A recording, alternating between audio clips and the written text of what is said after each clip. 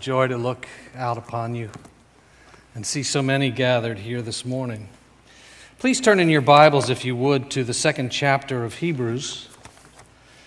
And while you're going there, let me just tell you how thrilled I was at the way Jared concluded our Joseph series.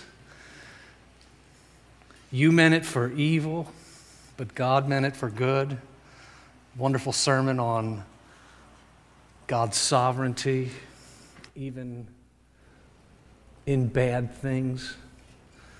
And I love the way Philip preached from the first Psalm last Sunday.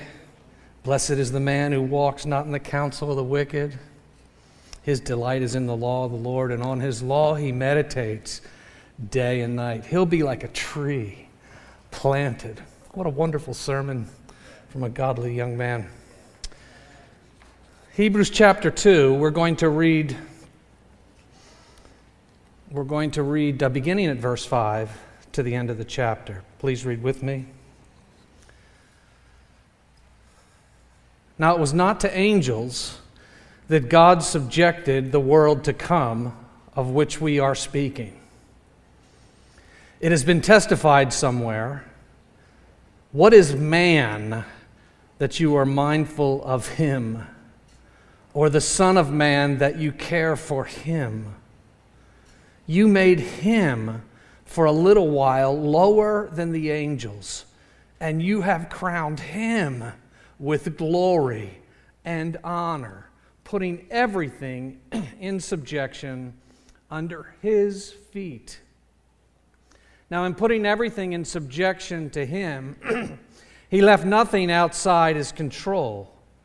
At present, we do not yet see everything in subjection to him, but we see him who for a little while was made lower than the angels, namely Jesus, crowned with glory and honor because of the suffering of death, so that by the grace of God he might taste death for everyone.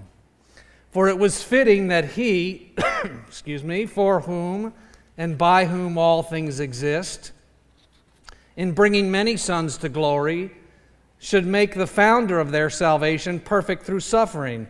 For he who sanctifies and those who are sanctified all have one origin. That is why he is not ashamed to call them brothers, saying, I will tell of your name to my brothers. In the midst of the congregation, I will sing your praise. And again, I will put my trust in him. And again, behold, I am the children God has given me. Focus on verse 14. Since therefore the children share in flesh and blood, he himself likewise partook of the same things, that through death he might destroy the one who has the power of death, that is, the devil, and deliver all those who through fear of death were subject to lifelong slavery. For surely it is not the angels that he helps, but he helps the offspring of Abraham. Therefore he had to be made like his brothers in every respect, so that he might become a merciful and faithful high priest in the service of God, to make propitiation for the sins of the people. For because he himself has suffered when tempted, he is able to help those who are being tempted. Today we begin our Advent series. I don't want to assume that everyone knows what Advent means. The word Advent means a coming or an arrival or an appearance. Advent is the time of year when we celebrate the coming of God himself into our world as a man, as one of us. Our theme for this Advent is Christmas gifts. Christmas gifts. Now, normally when we think of Christmas gifts, what comes to mind are the gifts that we give to each other, like Apple iPods or a RoboVac or gravity blankets. But you might have guessed already that that's not what this series is about. This series is about the inexpressibly glorious gifts that God has given to us in the Incarnation. The gift we want to consider today is the gift of victory. God has given us the victory in the Incarnation. Now, the word incarnation is another word that needs to be defined. It means to be made flesh. The Incarnation is when, some 2,000 years ago, the second person of the Trinity became flesh. Now, I've just used the word Trinity. That's another word that needs to be defined. The word Trinity affirms, it can't explain, but it affirms the mystery that there is one God in threeness: Father, Son, and Holy Spirit. Now, it took the most godly and brilliant minds of the church 500 years of study and intense controversy to sort out critical questions of what we call Christology. In other words, who is Jesus Christ? And there is no more important question than that. In AD 325, church leaders from Europe and Africa and Asia convened in the city of Nicaea, which is centrally located near Istanbul, to settle controversies regarding a pastor named Arius. Arius taught that Jesus was less than fully God. He and the churches which agreed with his teaching asserted that Jesus was the first and noblest creature that God created. By the way, that's exactly what Jehovah's Witnesses teach. Well, the majority there found that idea to be unscriptural.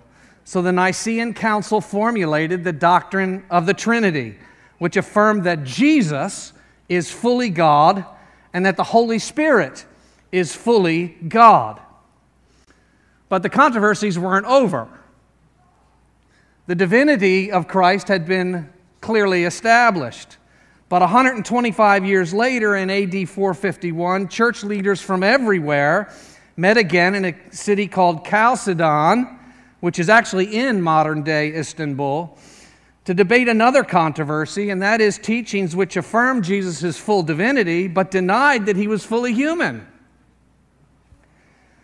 And finding that idea also to be unscriptural, they formalized the doctrine of the Incarnation, which affirmed in no uncertain terms that Jesus was and is fully human.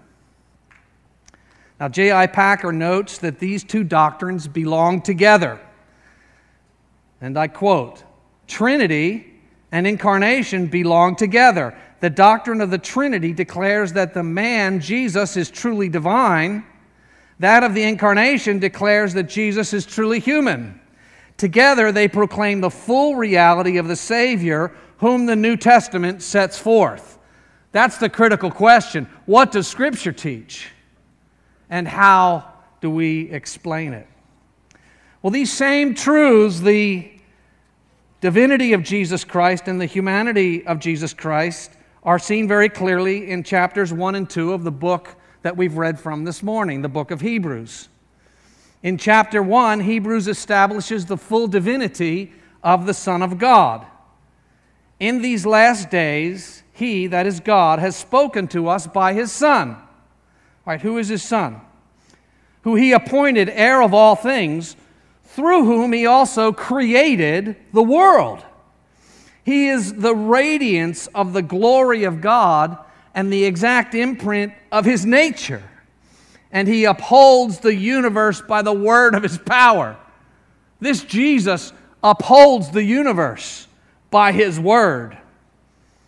Later in chapter 1 it says, "But of the Son, He says, your throne, O God.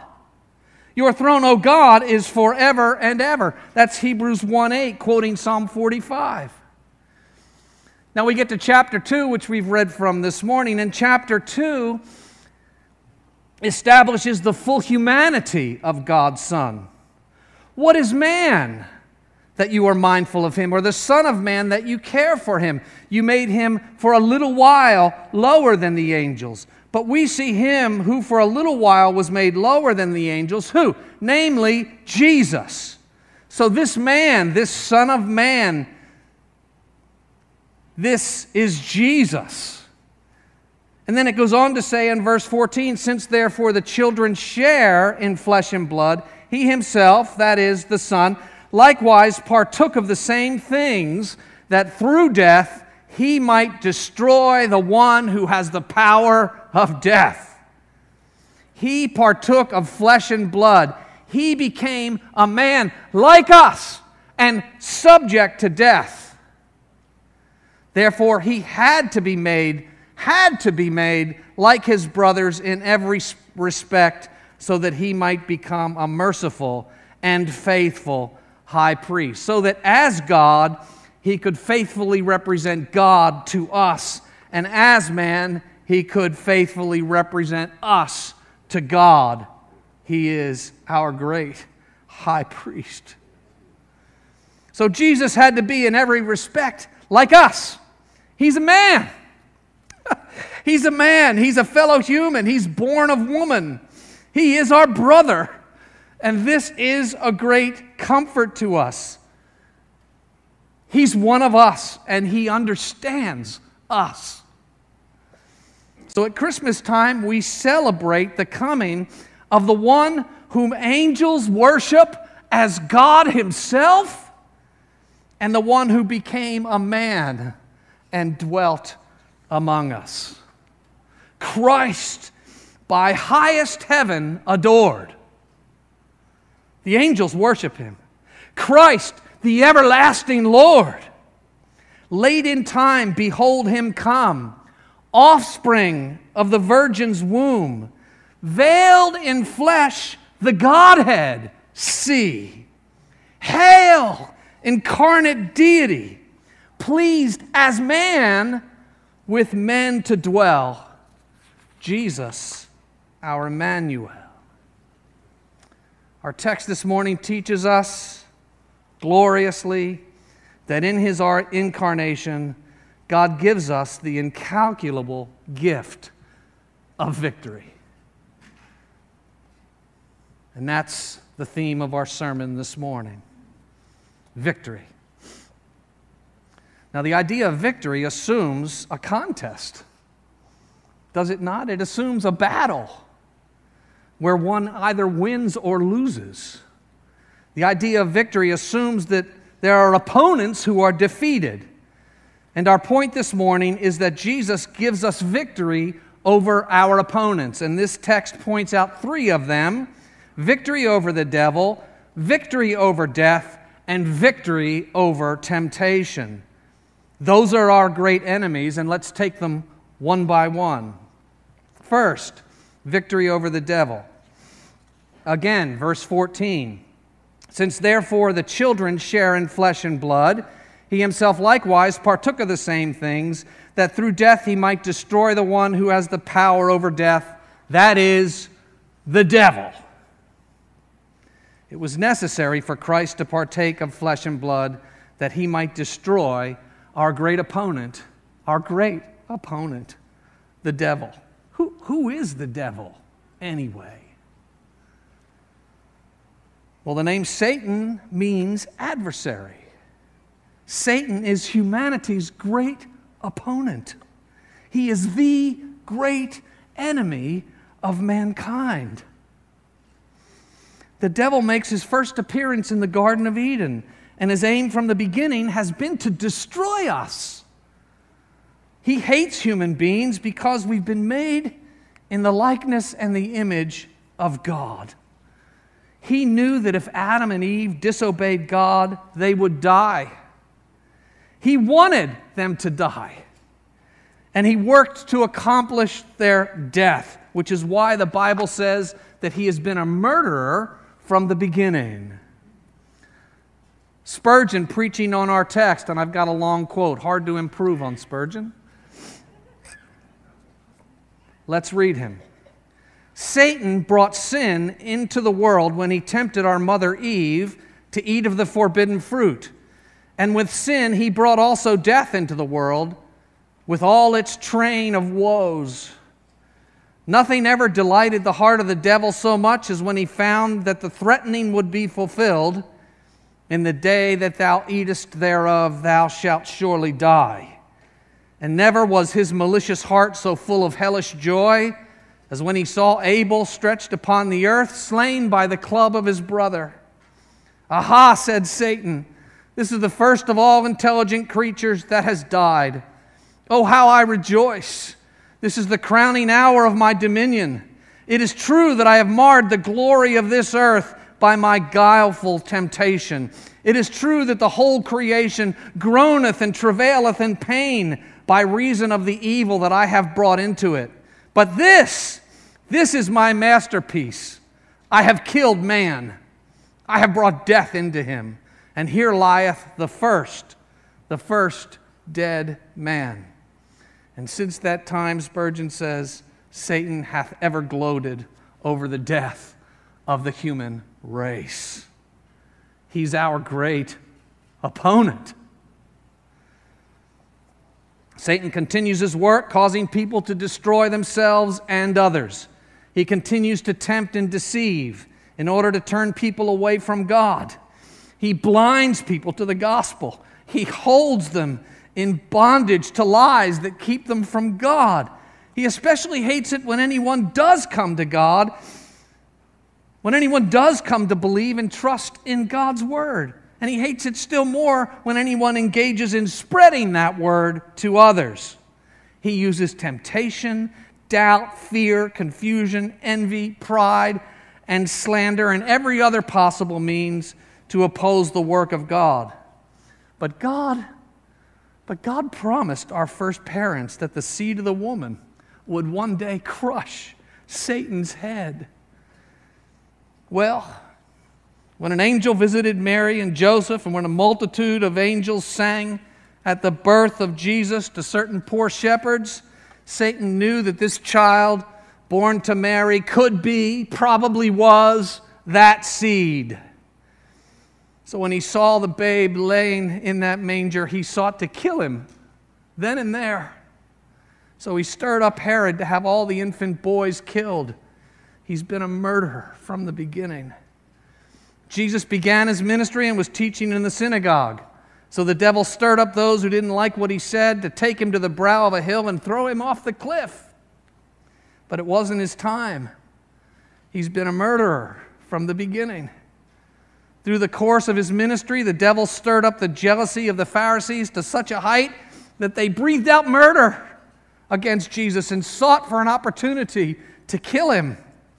The devil's been a murderer from the beginning, but God has given us the victory over that murdering devil through the incarnate Lord Jesus Christ. Oh, the devil's still acting. He's still fighting. He's still opposing us bitterly. But his lethal tyranny over us is broken.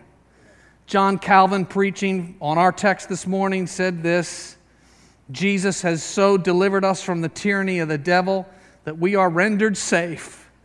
For though the devil still lives and constantly attempts our ruin, yet all his power to hurt us is destroyed or restrained. It is a great consolation to know that we have to do with an enemy who cannot prevail against us. Jesus has given us victory over the devil. Second, victory over death. Victory over death.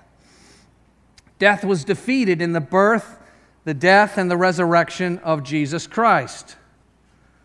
John Owen wrote a famous book, The Death of Death and the Death of Christ. When Christ died, death died. Death was defeated in his birth, death, and resurrection. So when our text says that the devil has the power over death, it's something that we have to think about for a little bit. Let's make sure we understand. Because we know that the devil doesn't have absolute power over death. God exercises complete sovereign control over all things, including life and death. But Satan does have the power of death to the extent that he has power to incite people to sin, which leads to eternal death. Satan does have the power of death to the extent that he has power to lie and deceive people into death traps. Satan does have the power of death to the extent that he blinds the minds of unbelievers, keeping them from seeing the light of the gospel. Satan does have the power of death as long as he has grounds to accuse those apart from Christ who remain in their sins. But brothers and sisters, this morning, we are in Christ and we're no longer in our sins. So he has no grounds upon which to accuse us. Behold the man upon the cross. My sin, not upon my shoulders. My sin upon his shoulders. Like the first of the two goats in Leviticus 16, Jesus died as an offering, as a propitiation, our text says, satisfying the demands of holy justice against all our uncleanness, against all our transgression, against all our sins. And like the second goat, the scapegoat, all our uncleanness and all our transgressions and all of our sins were transferred into him and then borne away into the wilderness, never to be seen again. Hallelujah. Christian, your sins are no longer yours. They were laid there on his eternal shoulders. And when he cast them from his own shoulders into the depths of the sea, as far from you as the east is from the west, Satan lost all grounds of accusation, and the power of death over you was broken. God so loved the world. He so loved the world that he gave his only Son, that whoever believes in him should not perish, but have eternal life. John 3:16. In recent weeks, I've lost a number of friends. We've lost a number of friends. And several others of my friends have asked for prayer because they're now facing life-threatening illnesses. Death is a great enemy. And it's a great comfort to me, especially as I age and friends begin going home. It's a great comfort to me to remember that though we die, yet shall we live. I am the resurrection and the life. Whoever believes in me, though he die, yet shall he live. And everyone who lives and believes in me shall never die. It's a comfort for all of us to remember that to be absent from the body is to be present with the Lord. Paul said, 1 Corinthians 15, death is swallowed up in what? Victory. O death, where is your victory? O death, where is your sting? Third, in the incarnation, God gives us the gift of victory over temptation, another great and formidable opponent. The last verse, or closing, yes, the last verse of our text this morning, Hebrews 2:18. Because he himself has suffered when tempted, he is able to help those who are being tempted. Are you being tempted? He's able to help those who are being tempted. Here we learn that Jesus, who himself suffered when tempted, helps us when we're being tempted. We're tempted daily by the world, by the flesh, by our own flesh, and by the devil. And if we're not watchful, if we're off our guard, it's never long before we find ourselves deeply entangled in temptation. Like a bird caught in the fowler's net, we are ensnared and we frantically struggle to escape. In those moments, we're like Peter in the courtyard, powerfully tempted to cowardice and betrayal.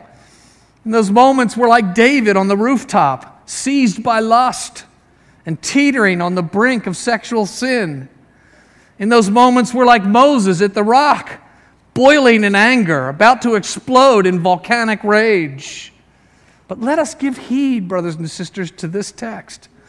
Let us never forget that Jesus is able to help those who are being tempted, and he's ready to help us when we're tempted, to give us the victory. Look, why should a little kid get pounded by the neighborhood bully when he has a big brother who will come running if the kid will just call out his name? I was the older brother in my family.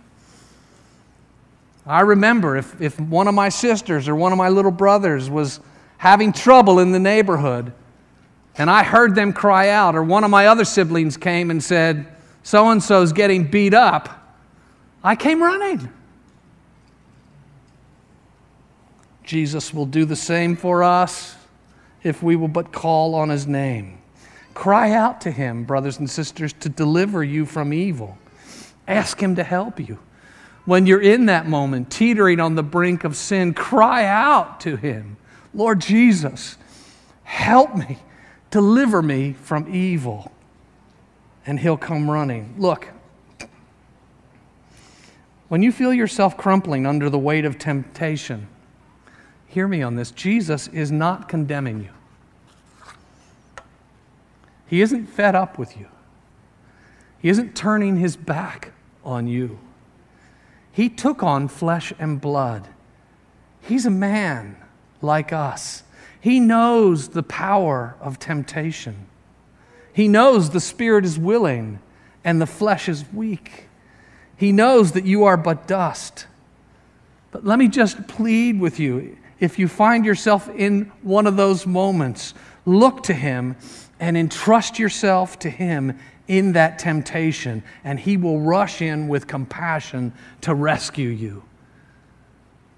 He'll unentangle you from the fowler's snare and give you victory over that sin. And let me just add in closing that as our faithful high priest, Jesus prays for us. I was thinking about this. So that even when we do fail when tempted, perhaps badly like Moses did, perhaps badly like David did, or like Peter did, Jesus has already prayed for us like He did for Peter. Peter, I have prayed for you. Satan has desired to sift you like I have prayed for you, so that when you return, you'll strengthen your brothers.